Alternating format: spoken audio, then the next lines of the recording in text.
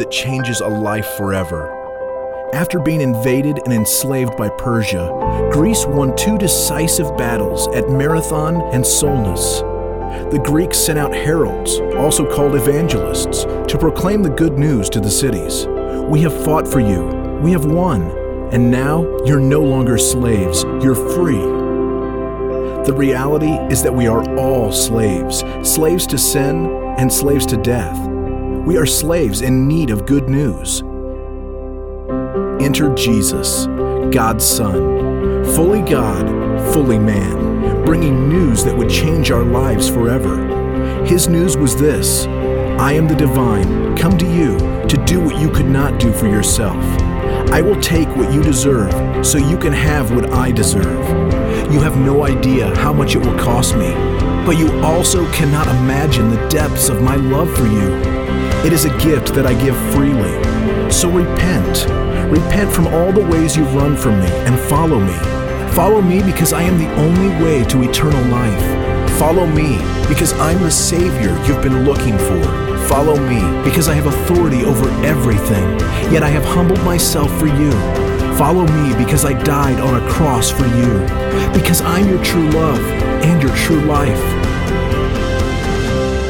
This is my good news for you. This is my gospel, that you have been saved by grace and that you are slaves no more.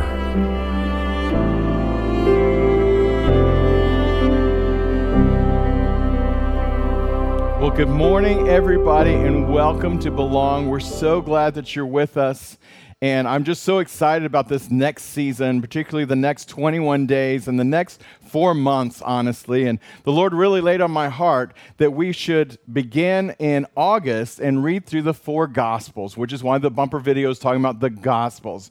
So in August, we're going to read through the book of Matthew. In September, the book of Matthew, Mark, and then October is going to be Luke, and then November is going to be John. And what our goal is we're asking, and I understand it's a big ask, but I'm asking all of us if we can try and read through the book of Matthew this month every day. Now, as much as you can, I understand it's a big, big ask. There's 28 chapters. It's a lot. And in fact, for me, I can't sit down and read that much, and I'm more of a audible person. So I actually got the NASB version of Stephen B. Stevens reading it for me, and I listened to it in my truck as I'm going by, and man, the context has just been jumping out at me. And I put that link up on our website so you can go click on it. Anywhere you get your Audible books, you can go get it. It's really cheap. It's like $8 to get it, and it's the entire Bible. And then there also is another screen up there that shows you which one to start on.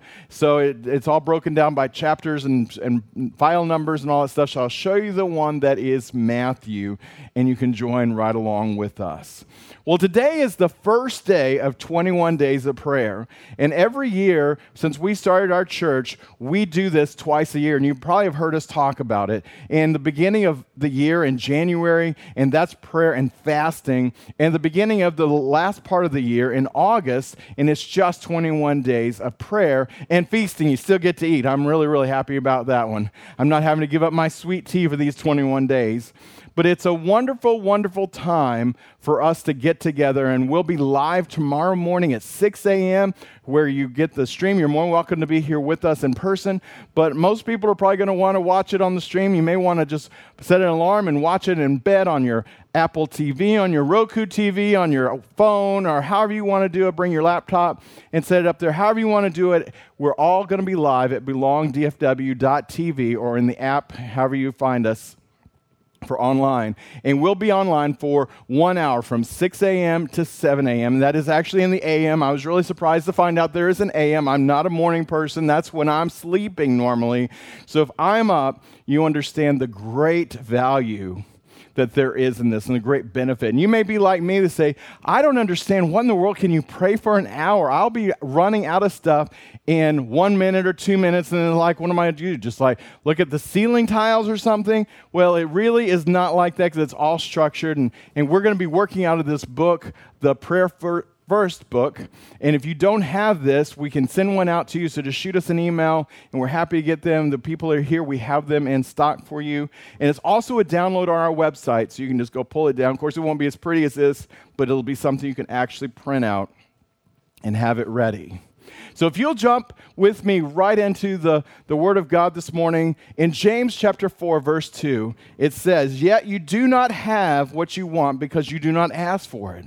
So I want us to kind of set the stage that this is what we're going to do for 21 days of prayer. And today's actually day one. So this is counting as your day one for it. So hey, everybody, you've already started. Isn't that good news? You already got started on day one. So tomorrow it's just a continuation. You don't have to try and start something tomorrow.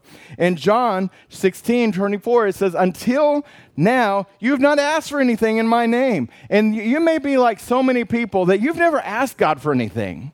This may be your scripture, that up until now, you haven't asked God for anything. And this is, look what he says, the last part of that. "Ask, and you'll receive, and your joy will be complete." So I'm encouraging everybody to have at least one thing that you're asking God for in this 21 days of prayer. In this time that you're coming and saying, "God, I'm not only going through the prayer guide, but Lord, I'm asking you for this." It may be a family member. And for those of us who've done this before, you may be asking for the same thing you've asked for before. You may have been asking for the same thing you've asked for years. But let me just tell you, God is not on our timetable. Keep asking, because the Word of God says, ask and you will receive. It doesn't say when, but it says you will. But if you haven't done the first part, you've never even asked, then how do you expect you're going to receive? Jumping right into our message this morning, as I was preparing, I was getting really just planning on talking maybe for 2 minutes about the gap between Malachi, which is the last book of the Old Testament, and Matthew, which is the first book of the Gospels, the first book of the New Testament. And there's 400 years in between there. And I was gonna talk about that, and I was just gonna talk about it for just a minute and just move right on. And as I started doing that, I found this just incredible amount of context that there was there. And I want us to dig a little bit deep. So I told Michael and Lenore that I feel like I'm going to be a history teacher this morning. So you got to bear with me, and we're going to go by really, really fast. And you're probably going to have to go look at the stream or get the podcast and rewind to catch some of the stuff, because I'm not going to spend a whole lot of time. I got a gajillion streams for us to see and some reference points. But I want us to see that between Malachi and Matthew was a 400-year period of time called the silent years, where there was no voice or no direction from God. There was no prophet that was speaking. Now, if you could imagine that, the generation in the Bible is widely accepted to be 40 years in between. So a father to a son, that's one generation, 40 years. But actually the definition is that exact thing, the number of years between the father, when the father was born, and when his first offspring was born. And as I was researching this, it actually came up that today it ranges from 20 to 25 years is reported as a generation that is today. Because by age 20 to 25, most people have had their first child. Now, I understand there's exceptions to that, but these are averages that are seen there. So some suggest that even in the times of Jesus, if you lived to the age of 20, that they thought you could reasonably expect to live to be 30. And then it's even possible to live to 60. Times have changed. Isn't that crazy? That if you made it to 20, you could probably make it to 30. If you made it to 30, you could probably make it to 60. And it's just kind of a crazy thing. But you see, my whole point in explaining all this is from Malachi to Jesus, likely there had been 16 to 20 parents having children with no voice from God. No prophet there giving them instruction like had been there from the very beginning. Now, the Hebrew way to teach your children is verbally, and you accomplish that from 0 to 5 years old. There's Hebrew school, and you're just giving them, you're just constantly imparting them. It says, write my laws upon your lips, and they had all the different things, and I'm not going to dig deep in that because I've got so much to get to. But I want you to think about how difficult it would be, and imagine having that many generations not hearing from a man of God. And as I was thinking about that, imagine the telephone game where you're sitting in a circle and you whisper into somebody's ear something, and they turn and whisper it into somebody else's ear, and they whisper it into somebody else's ear, and by the time you get back and they whisper it back into your ear, it was not even close. I mean, the funniest times is when you actually write it down so you can compare the two and see, man, you're not even in the ballpark. Now imagine an entire nation going 16 to 20 cycles of parents having children, trying to pass down the Word of God. Trying to pass down the Word of God. And there was no written Word of God other than in the temple, and only the rabbis and the people who worked in there actually had access to them or could even read it. So this is all just verbally going on, and they're just starting to go far off from the voice of God. But isn't that where many people even today find themselves? Far from God. But to put our next mini messages, actually the next 4 months, into context, I want us to look at this 400 years. Because as I always say, I want you to put yourself in the Bible. Don't just read a nice version and say, oh, that was a nice story. But I want you to actually put yourself, what if that was me that was in the book of Matthew? What if that was me that was facing this situation? Yeah, I can see how it turned out, but what if I couldn't see it yet? Because that's where we're all at. That's where I'm at. I can't see the end of my story yet. I'm still waiting for what God is going to do. And I have a whole bunch of things I'm going to be reading here, so please bear with me. I'm going to be looking at my screen a lot more than normal because there's a whole lot. As I said, I feel like I'm going to go into teacher mode here, and we're almost going back to school a little bit. And there's going to be screens that support what I'm saying as it pops up in here, and I'm getting a lot of this, and you'll understand from where in just a moment. The royal line of David, so King David from the Old Testament, it had fallen on evil days, and the people they knew who their right successor was supposed to be, and it was Zerubbabel, the royal prince, yet there was no king on the throne in Israel. And they were a puppet nation under the domination of Persia. In the book of Haggai, Zechariah, and Malachi, the last book of the Old Testament, his name is actually given to us. But I want us to see that there were no political schemes or factions among them, nor were they divided into groups or parties. They were just wandering along. They were just all coming out of Malachi. They were just coming and they're just kind of hanging.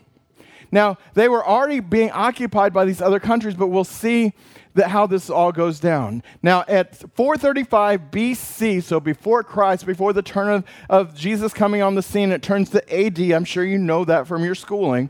At 435 BC, when the prophet Malachi ceased from writing, so when he finished writing the book of Malachi, the center of the world power began to shift from the east to the west. And upon this time, Babylon had been the major world power, but this was soon succeeded by Medo-Persian Empire. And at the height of the Persian power, there arose in the country of Macedonia, which we now know as Greece, in the north of the Black Sea, a man by the name of Philip of Macedon. And all these names are important, which is, it's kind of like reading the first couple of chapters in Matthew. There's just like so much like mind-numbing of this, but they're all there for a reason. So again, this is all to provide context. He became the leader of his own country, and he united the islands of Greece and became their ruler. And Philip of Macedon's son was destined to become one of the great world leaders of all time, Alexander the Great. And you undoubtedly remember him from your times in school, and you'll remember who Alexander the Great was and how he conquered all these nations. He ended up conquering the entire world. That's who this guy is. So this is all tying in here. Now in 330 BC, a great and tremendous battle between the Persians and the Greeks entirely altered the course of history. In that battle, Alexander, as a young man, only 20 years old, led the armies of Greece into victory over the Persians and completely demolished the power of Persia. And the center of world power then shifted farther west into Greece, and the Grecian Empire was born. After that, a year after that historic battle, Alexander the Great led his armies down the Syria world towards Egypt. On the way, look at this, on the way he planned to lay siege on the city of Jerusalem. So here Alexander the Great is conquering everything, and his next thing, the thing that's on his radar, the thing's on his map, he's drawing lines, how he's going to get there, is Jerusalem. He's going to take over where God's holy land is.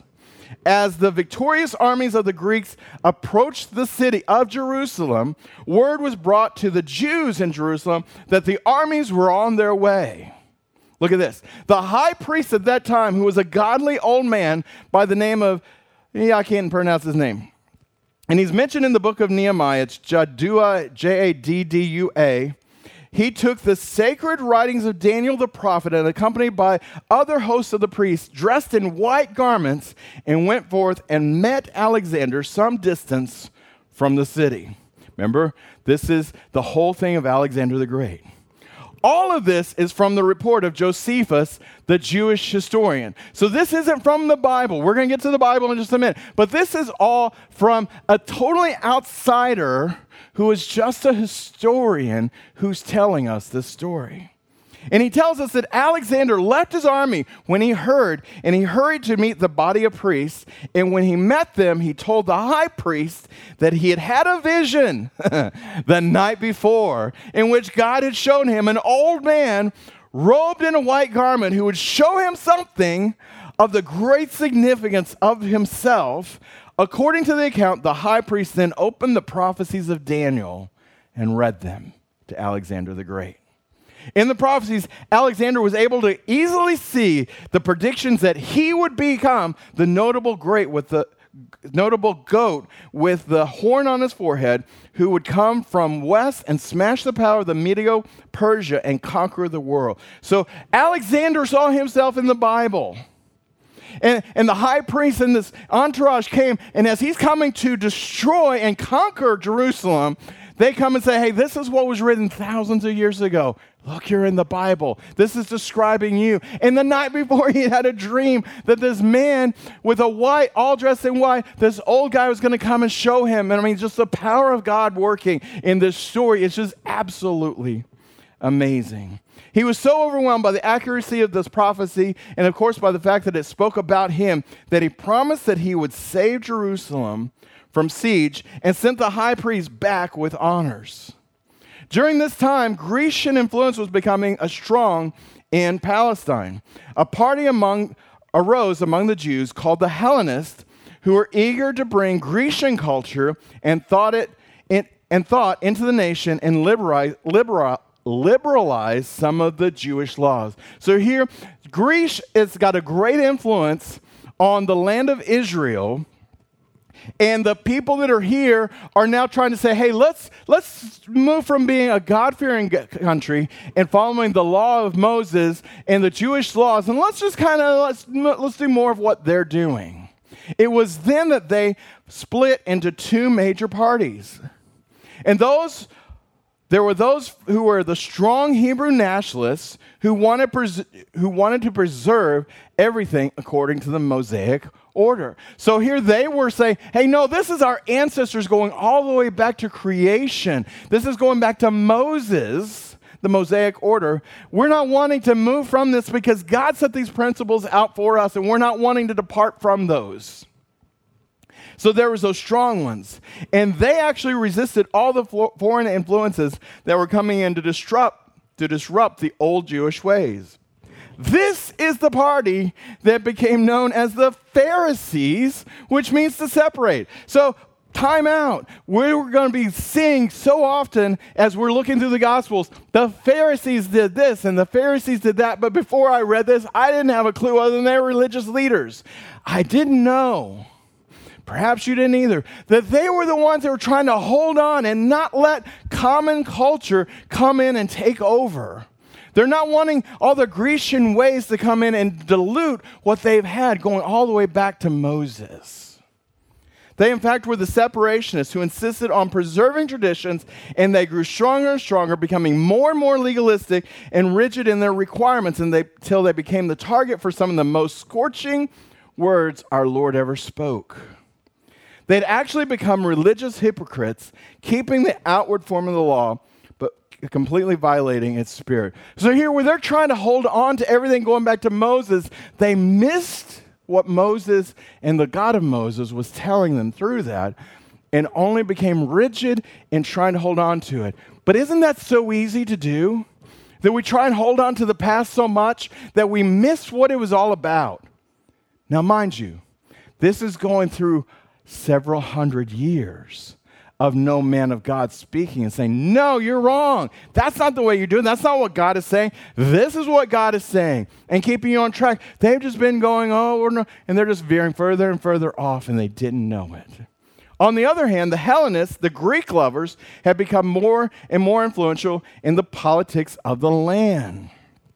So they're the ones that are saying, hey, we can forget about all this stuff of Moses and your history. Who cares about that? Greece is here, and they've got all these cool things. So how about we'll just assimilate into this.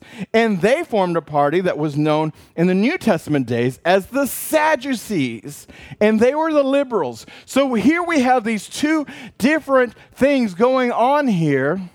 Long before Jesus came on, as we'll see in just a second, this is between 338 BC and 284 BC. So this is all being transitioned in this whole time going on here.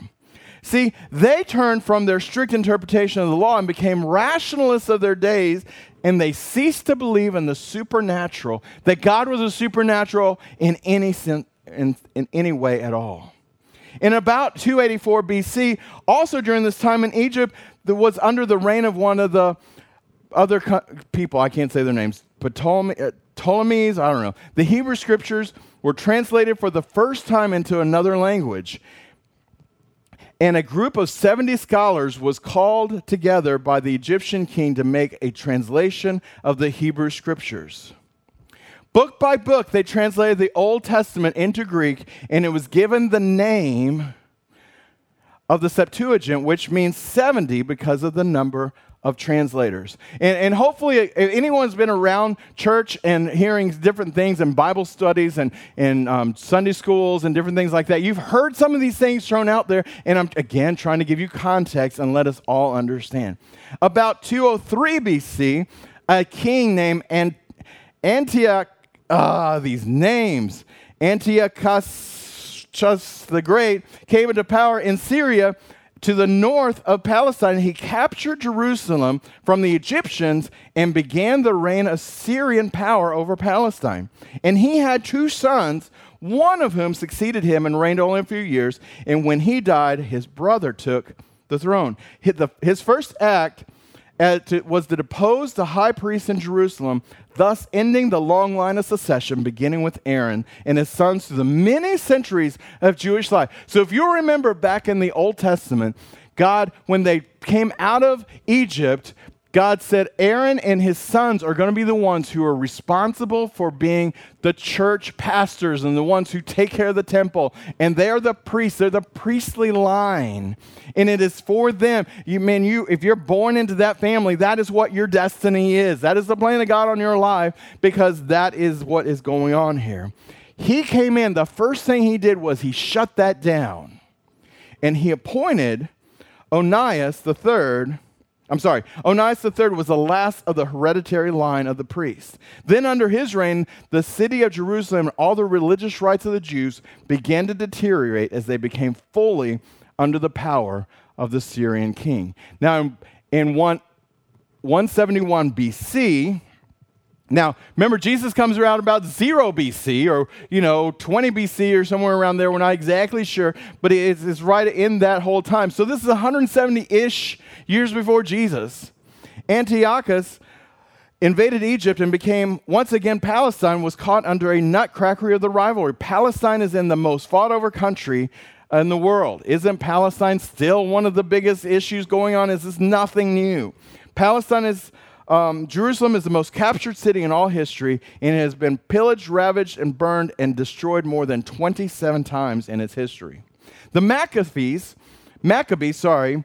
who were an Asmonean family, began a line of high priests known as the Asmonean dynasty, and their sons, for about 3 to 4 generations, ruled as priests in Jerusalem all the time, having to defend themselves against the constant assaults of the Syrian army who tried to recapture the city and the temple.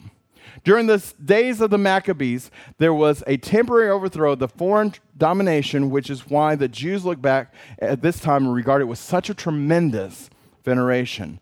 During this time, stay with me. I know this is a lot. I told you it's going to be like going to school, so please stay with me. During this time, one of the Asmonean priests made a league with a rising power in the west, Rome, and he signed a treaty with the Senate of Rome, providing for help in the event of a Syrian attack. So here they're struggling to try and keep everything going on, and they're like, hey, the only chance that we have of being able to push back a Syrian attack is if we sign a treaty with Rome, because Rome is on the rise, and Rome is becoming a power. It's an army that they can be behind us. Like we would have treaties with all these other countries that, hey, if they attack you, we're with you. If they attack us, you're with us. And though this treaty was made in all earnestness and sincerity, it was this pact that introduced Rome into the picture and the history of Israel. Now, 63 BC, so we're landing really close down to Matthew, and when Jesus comes on the scene. As the battle between two opposing forces waged hotter and hotter, Rome was watching and kind of seeing what was going on. Finally, the governor of a city, I can't pronounce all these things, a man named Antipater, and who was a descendant of Esau and Jacob, Abraham, Isaac, Esau, and Jacob, made a pact with two other neighboring kings and attacked Jerusalem to try and overthrow the authority of the Asmonean high priest. This battle raged so fiercely that finally Pompey, the Roman general who happened to have an army in Damascus at the time, was besought by both parties to come and intervene. On one side, who had more money than the other, and persuaded by that logical argument, Pompey came down to Damascus, entered the city of Jerusalem, again with a terrible slaughter, overthrew the city and captured it for Rome. From that time on, Palestine was under the authority and power of Rome. You get this? Now, Pompeo and the Roman Senate appointed Antipater as the procurator of Judea, and he in turn had two sons, kings. He made his two sons kings over Galilee and Judea. And Antipater made his son king of Judah and is known to us as Herod the Great. Now, as you read through with us through the book of Matthew, I want you to see some of these names that are going on. I want you to have the context and how this all fits together. So they're not just random names. Meanwhile, the pagan empires around had been deteriorating and disintegrating. Their religions had fallen upon evil days, and the people were sick of polytheism and the emptiness of their pagan faiths. I want to say that again. The people, because of all these false religions, are all crumbling and they're all just deteriorating because there's no substance to them. The people were sick of polytheism. Poly meaning many, and theism being what you believe, that there's many gods. No, they're saying that it's the emptiness of that. They hated that. And the Jews had gone through times of pressure and had failed in their hopes and their efforts to reestablish themselves, and had actually given up all hope. There was a growing air of expectancy that the only hope they had, now again, put yourself in the Bible. We're landing right when Jesus enters the scene here. There was a growing air of expectancy that the only hope they had left was the coming at last of the promised Messiah. But all of this was fulfilling the scriptures, and it was setting the stage for Jesus. So you see, when we crack open the book of Matthew, you discover an entirely different world and a different atmosphere than what it was in Malachi. Rome is now the dominant power in the earth. And the Roman legions have spread throughout the length and the breadth of the civilized world. And the center of power has shifted from the east to the west to Rome. Palestine, though, is still a puppet state, and the Jews never did regain their own sovereignty until we know, not that many years ago for us. But now there's a king on the throne, but he's a descendant of Esau instead of Jacob, and his name is Herod the Great. At this time, the people of Israel were split into three major parties: the Pharisees, the Sadducees, and the Essenes. In the smaller group, the Essenes could hardly be designated as a party, but not long ago, however, they came into great prominence in our time and took on new significance because they'd stowed away some documents in a cave overlooking the Dead Sea, the documents which became light, and the discovery by an Arab shepherd boy became known to us as the Dead Sea Scrolls. So all of these people in history, this isn't just a historical document. The Bible isn't just this great little fairy tale. These are all things that are documented and seen all throughout history by other people outside of the Bible. This was absolutely fascinating to me. And I know I'm going very long and I apologize, but I'm not apologizing. And I have to give credit to this, and I missed that up at the front, and I think Michael has a screen for it, of where this came from. There's actually a book, an article that I read through a lot of this. Yeah, it's called The 400 Years Between the Old and the New Testament by Ray C. Stedham, and I want to give him credit for a lot of the context that we've had in here. But we see that God has done over and over, through all of these changing of hands, what was going on and how he was moving pieces on the chessboard to get where we're at now in Matthew. That is a mouthful. So now we find that John the Baptist, coming on the scene in Matthew, is the first prophetic word in 400 years since Malachi. So in Matthew chapter 3, I said all that to get here, so please stay with me. We're going to go fast. Matthew 3, verse 11, Jesus is coming to John. And he says, John is out there and he's preaching. He goes, as for John, I baptize you with water for repentance, but he, Jesus, who's coming after me, is mightier than I, and I'm not fit to remove his sandals. In other words, he's saying, I'm not even worthy to untie his shoes, and he will baptize you with the Holy Spirit and fire. I want you to see those two things. He's going to baptize you with the Holy Spirit and with fire. And see, John is even not talking about Jesus and what happened, because when did they get baptized with the Holy Spirit and fire? That was after Jesus left, when they were in the upper room. That's a whole other subject that Lenore's going to talk about. I keep giving that all over to her. One of these days you're going to get it, and she's going to just lay us all out on the floor. Matthew 3:13.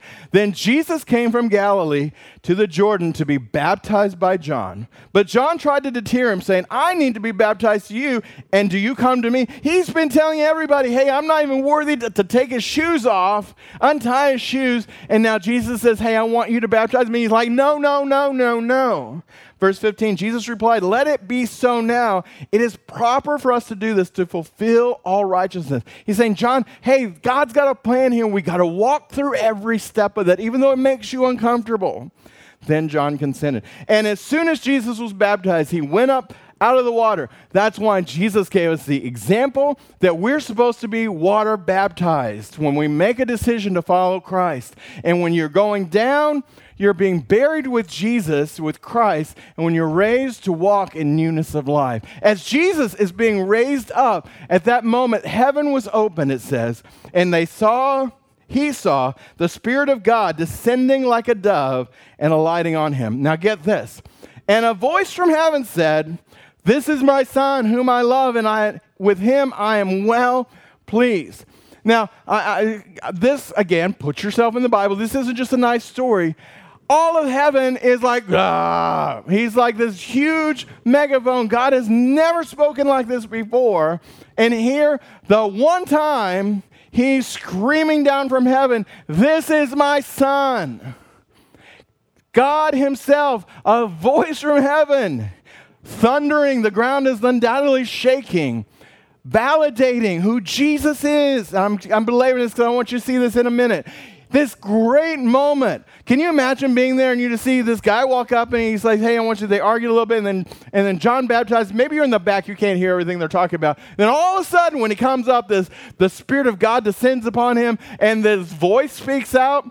Man, that is something for the front page of the newspaper. from there. Matthew 4, verse 1. Then Jesus was led by the Spirit. By whom? He's led by who? He's led by the Spirit that descended on him like a dove. He's led by the Spirit into the wilderness to go and enjoy the fruits of all his labor. He's led into the wilderness to have a great, spa day. He's led to have angels ministering to him. No, he's led into the wilderness to be tempted by the devil. The Spirit of God led him to be tempted by the devil. That is just mind-blowing. As I was listening on the podcast, the guy talking, I'm getting all flustered here. It blew my mind. The Spirit led him. Matthew 4:5, it says, then the devil took him to this place, the holy city, and had him stand on the highest point. The devil took him? Why is Jesus going with the devil? Why is it Jesus like, I'm not going with you, devil? Chapter 4, verse 8, then the devil took him to another place. He's following the devil around. Why in the world is the Son of God, our King of glory, Jesus, God said, this is my son. Why is he following the devil? Why is the devil leading him around? Because God wanted us to see that Jesus was going to be tempted like we're tempted. That Jesus is going to be in situations, that he's going to be forced into situations like I am. See, if he just said, hey, I'm God, I'm the Son of God, get away from me, and just flicked him off, and we say, well, Jesus, you really can't understand what I've got because I can't flick the devil off. I can't make him just leave. And let me just say this too. It wouldn't be tempted by the devil if it wasn't tempting. He was trying his best to get Jesus. Verse 10, Jesus said to him, away from me, Satan. He'd already had 3 tries he had at him. He goes, 3 strikes, you're out. For it's written, worship the Lord your God only and serve him only. Then the devil left him, and angels came and attended to him. Can I suggest to you, the angels were all around all the time. They're ready to be there and to help him out. Goes on. Verse 12, then Jesus began to preach. When Jesus heard that John had been put into prison, he withdrew to Galilee. And from that time on, Jesus, verse 17, began to preach, repent, for the kingdom of heaven is near. So John was saying this. Jesus comes in, gets baptized by John. John gets arrested and put into prison. We'll see in a moment why. And then Jesus picks up where John left off. In John chapter 3, verse 30, talking about John the Baptist, he's talking and he's describing this thing of himself. He goes, he, Jesus, must increase, but I must decrease. John recognized that his ministry was for this period and for this purpose. But now that Jesus is on the scene, Jesus now needs to increase. Where the crowds were growing bigger and bigger and bigger for John, now they're going to grow bigger and bigger for Jesus, and they're going to grow smaller and smaller and smaller for John. And John became in prison. Matthew 11, verse 1. After Jesus had finished instructing his 12 disciples, he went from there to teach and preach in the towns of Galilee. When John, who was in prison, John was imprisoned, okay? He's already there. He's stuck in there, okay? Heard about the deeds of the Messiah. He heard that Jesus is increasing. He heard that Jesus is doing these crazy miracles and all these great things are happening. He sent his disciples, verse 3, to ask him, are you the one who is to come, or should we expect somebody else? Wait a minute.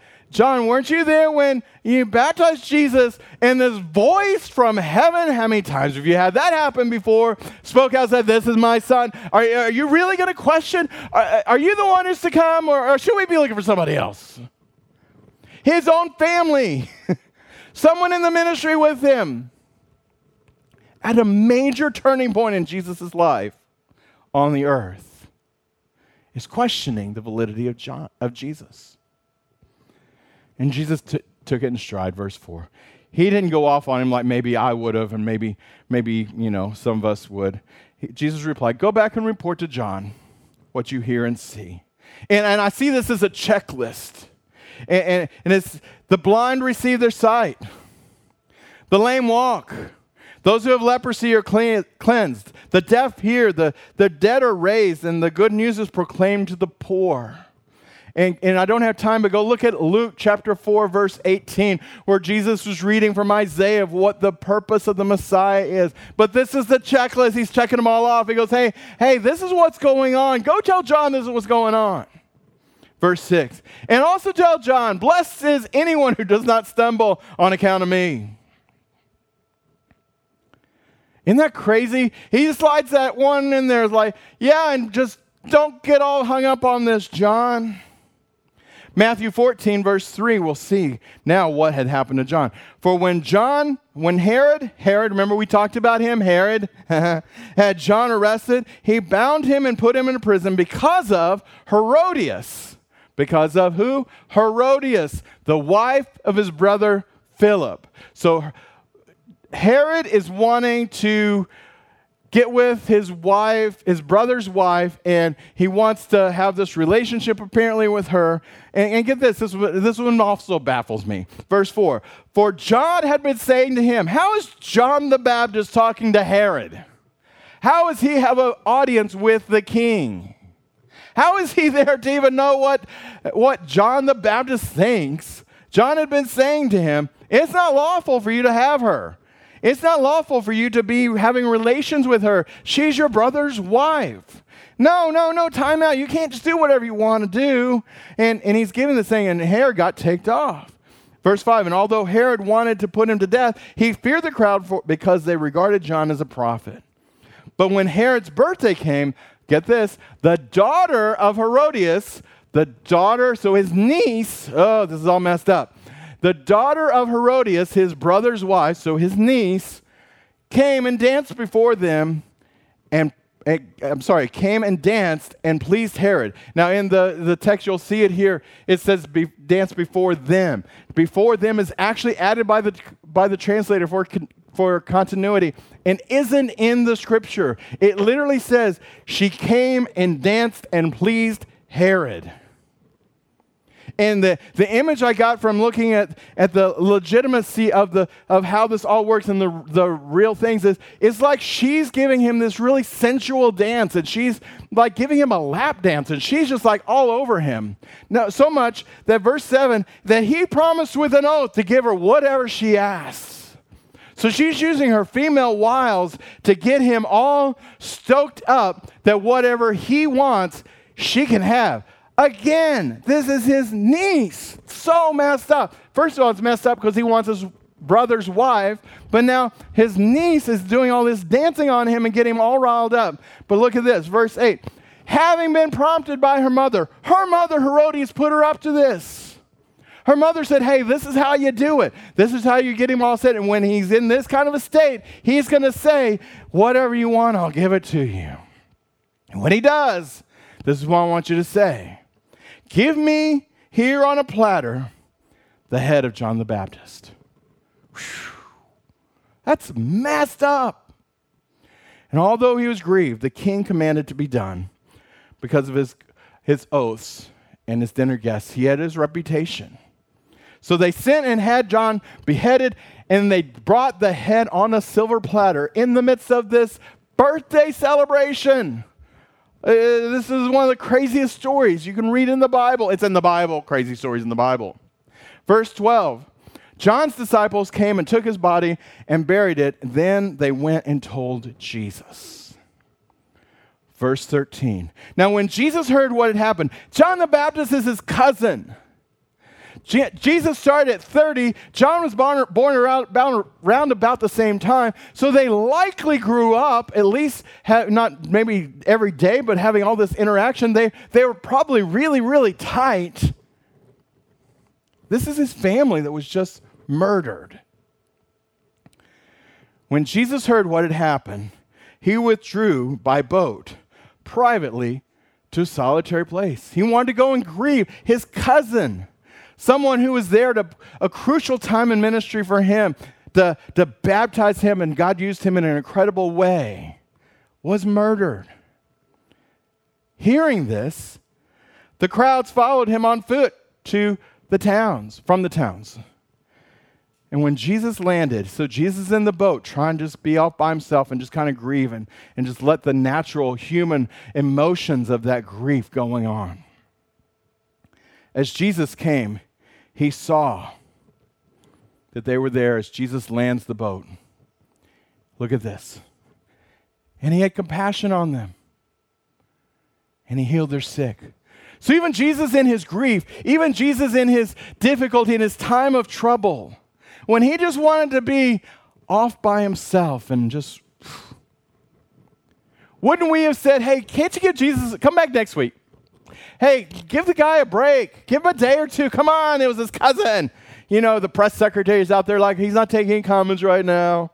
All right. No, Jesus had compassion. And I tell you, when I heard this, and as I went and read this, it made me love Jesus even more.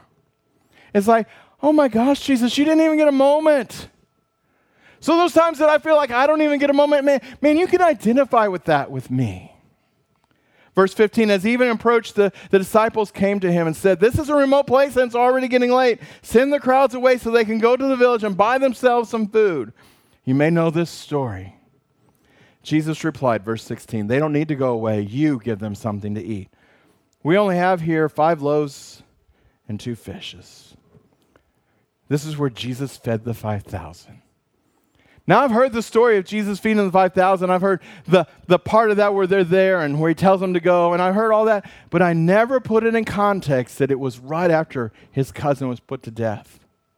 When his cousin John was in this struggle, and then Jesus is grieving, and he's just trying to be off by himself.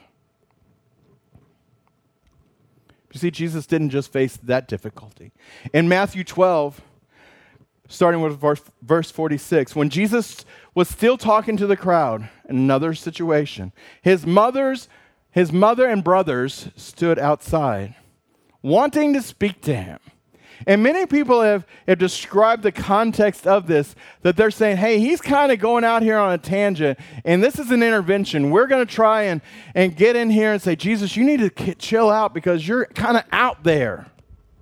And they've all come together. It's a family affair. They're coming to say, Jesus, you need to stop. You need to roll it back. You need to So verse 47, someone told him, Jesus, your mother and brothers are standing outside. Another translation says your brothers and sisters are standing outside, wanting to speak to you.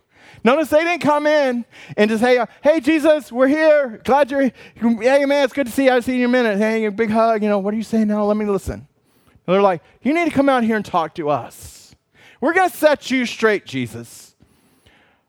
But look at what Jesus said in verse 48. He replied, who is my mother and who are my brothers? Pointing to the disciples, he said, here are my mother and my brothers. Talk about a slap.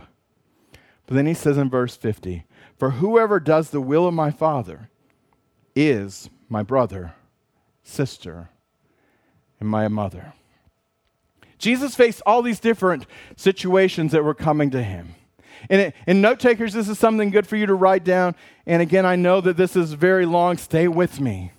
In history, God was orchestrating the rise and the fall of leaders and nations. In fact, in Romans 13, verse 1, it says, everyone must submit to the governing authorities, for all authority comes from God, and those in positions of authority have been placed there by God. So even as we listen to all the different people, and as we saw all the different people that are coming in and going out and all this stuff, God placed Alexander the Great and put him in the Bible, knowing that there's a day that he was going to be coming to take over Jerusalem, and the high priest and a team of priests were going to go out there and say, hey, listen, this is you in the Bible. Today it's no different. Whether we like who's the president, who we like the leader that's there, he and someday she is placed there by God.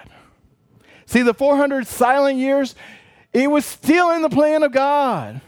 Where there's no voice speaking and saying, hey, you're getting off track here, it was still in the plan of God. See, we might look at that and say God was ignoring earth. You may think that today, that God's ignoring me. God doesn't care about me. He's not ignoring today either. See, can I just give you some bullets really quick, especially if you're taking notes? John the Baptist was powerful and influential in his day. And he had a strong following of disciples, but he fulfilled his role. But when he fell into difficulty, he questioned God. He questioned, Are you really the one? Even though he had heard with his own ear, like everybody else, this is my son. He questioned God. And then he was offended by Jesus. Isn't that amazing? Jesus was tempted by the devil, and he quoted the word of God to the devil. Jesus quoted the qualifications of the word to John when he's like, hey, are you really the one? And then reminded him not to be offended. Jesus was moved with compassion even in his grief. Finally, some points I want you to see. Jesus was led by the Spirit of God into the wilderness to be tempted. He was tempted in all things like we are, Hebrews 4:15 says. He faced family troubles and situations. A possible family intervention when they're trying to tell him, hey, you're crazy. We need to pull you in and reel you back. He was questioned by his own cousin about what God had said and that this is my son.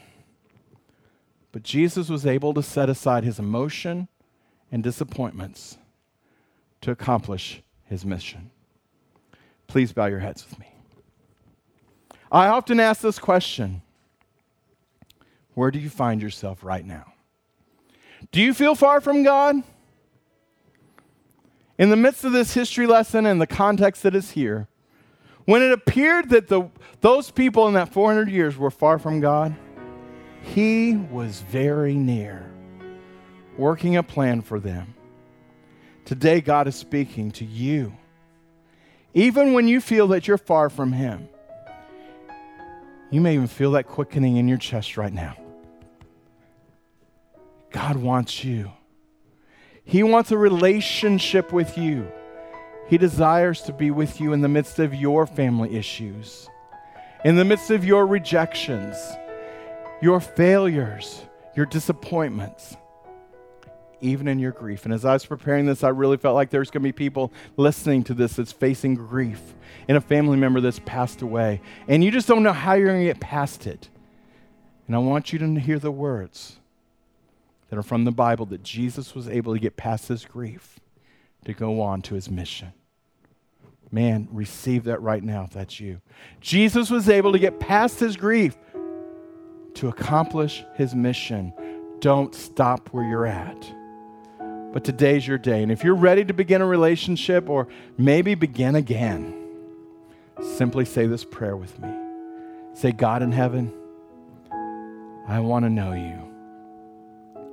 Thank you for sending your son, Jesus, for paying for my sins so I don't have to.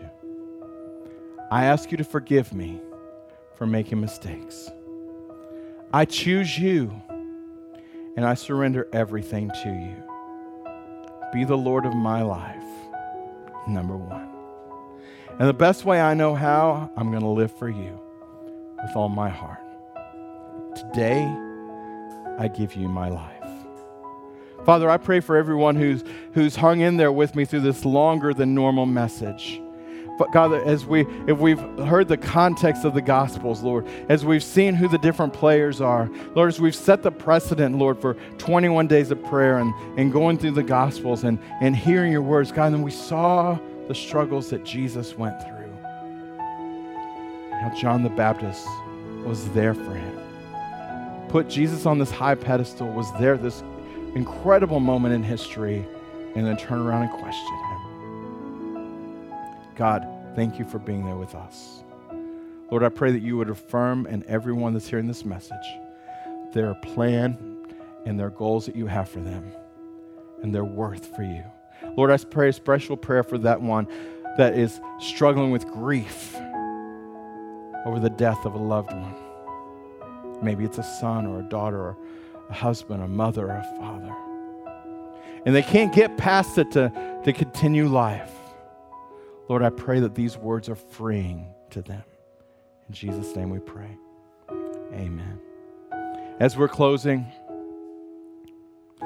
if that was you this morning, if God moved in a way and you made that decision with us, we simply want you to text the word NEXT to 469-289-1114. Again, that number is 469-289-1114. You see at the bottom of your screen. Text the word next. And we want to hear your testimonies, and we want to hear about what God is doing. You can send us prayer requests to be joining in what we're praying for in this 21 days of prayer to prayer@belongdfw.com. And your information of your testimonies, send it to info@belongdfw.com. And lastly, if you want to be a part of our financial success, and we talked about last week the challenge to be all in, to find your place and belong, and to have community and make a decision. And one of those decisions was to begin tithing and to begin giving to God. And if you want to do that with us and be a part of us, again, at the bottom of your screen, it shows you can go to simply to givetobelong.com. Well, if you will stand to your feet and let's just pray. Father, I know it's a long message, but Lord, it's so packed with what you're doing and what your plan is for all of us and how much you love us. Father, I pray that you will just seal my words. Lord, that you'll accomplish all that you set it out when you gave me this message. And I speak a blessing over your people. Lord, those people that have paid tithes this week to you. Lord, that have given to this church. Lord, those who have sent in a connection cards, Lord, that have sent prayer requests. Lord, as we begin 21 days of prayer, Lord, as we're asking you to move, Lord, I thank you, the sense of expectancy that I have. We give you all the glory and all the honor. In Jesus' name we pray. Amen.